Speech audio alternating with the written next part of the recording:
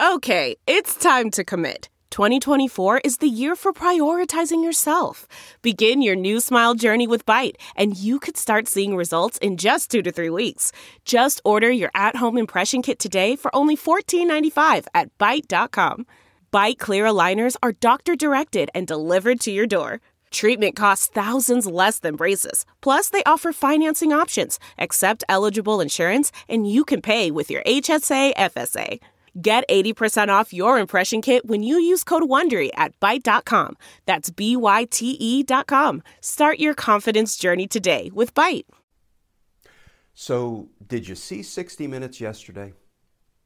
We got something of an unusual, I think I would even call it strange, update about the attack on the U.S. Capitol from the former acting U.S. Attorney for the District of Columbia, Michael Sherwin. And for me, that 60 Minutes piece last night raised more questions than it answered. Let's talk about that. Because justice matters.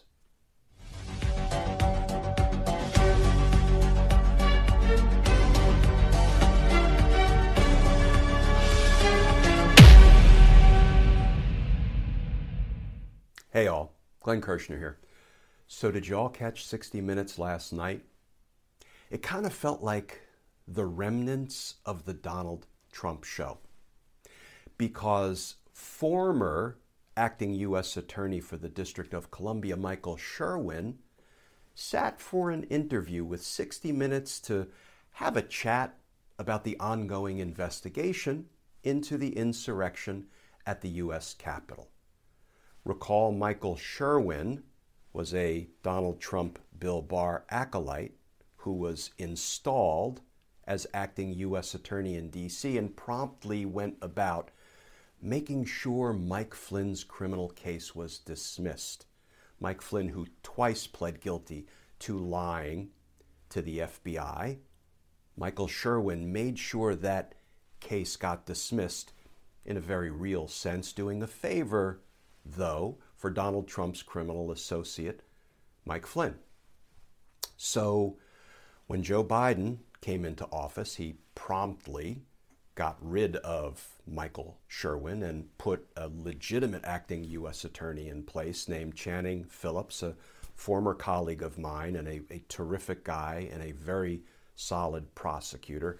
Channing Phillips is now presently the acting U.S. attorney for D.C., and there was some talk about Sherwin staying on during the transition. Well, Sherwin's gone. Sherwin is no longer involved in the investigation into the insurrection at the Capitol, but on his way out the door, he apparently took a little detour to 60 Minutes studio and sat for an interview. It's being reported that Sherwin has left D.C. and is going back to the U.S. Attorney's office in Miami, from whence he came.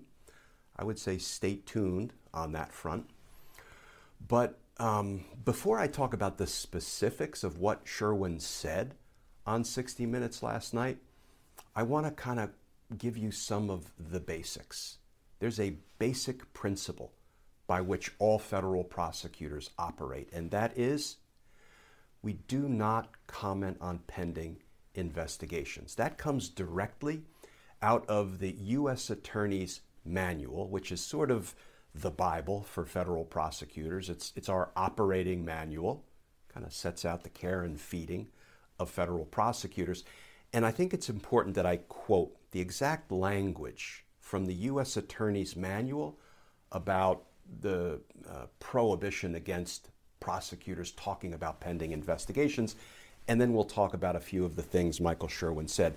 Bear with me, this will take a moment. I want to read from the U.S. Attorney's Manual, Section 1-7.400, Disclosure of Information Concerning Ongoing Criminal, Civil, or Administrative Investigations. Paragraph A. Any communication by DOJ personnel with a member of the media relating to a pending investigation or case must be approved in advance by the appropriate United States Attorney or Assistant Attorney General, except in emergency circumstances. Paragraph B, DOJ generally will not confirm the existence of or otherwise comment about ongoing investigations, except as otherwise provided in Paragraph C. We'll talk about that in a minute. DOJ personnel shall not respond to questions about the existence of an ongoing investigation or comment on its nature or the progress before charges are publicly filed. Paragraph C. When the community needs to be reassured that the appropriate law enforcement agency is investigating a matter or where release of information is necessary to protect public safety, comments about or confirmation of an ongoing investigation may be necessary, subject to the approval in Paragraph A. So the first question that jumps out at me, based on Michael Sherwin's chat with 60 Minutes yesterday, is who at the Department of Justice approved this? The former, the outgoing, the departing acting U.S. Attorney in D.C. sitting down for this full-blown discussion of the evidence in the insurrection investigation. It would be good to know who approved it and whether it was approved.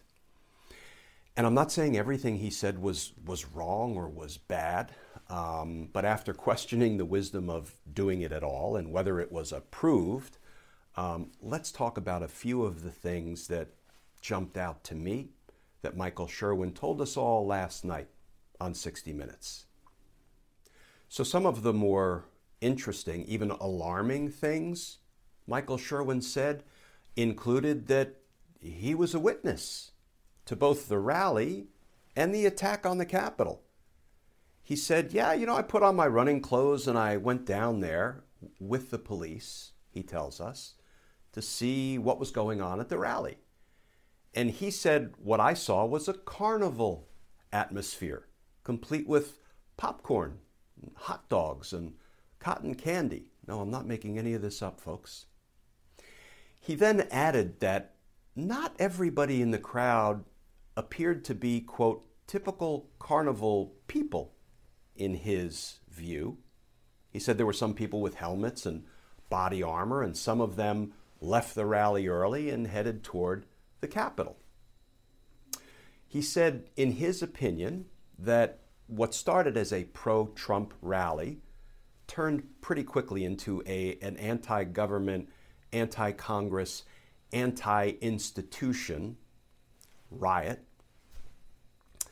He also said that he then went to the Capitol to see how things were going over there, and in his words, they were, quote, going bad fast. He was asked about some evidence that the investigation does or does not have, specifically about communications between and among insurrectionists. And Michael Sherwin helpfully, at least for the insurrectionists, laid some of that out.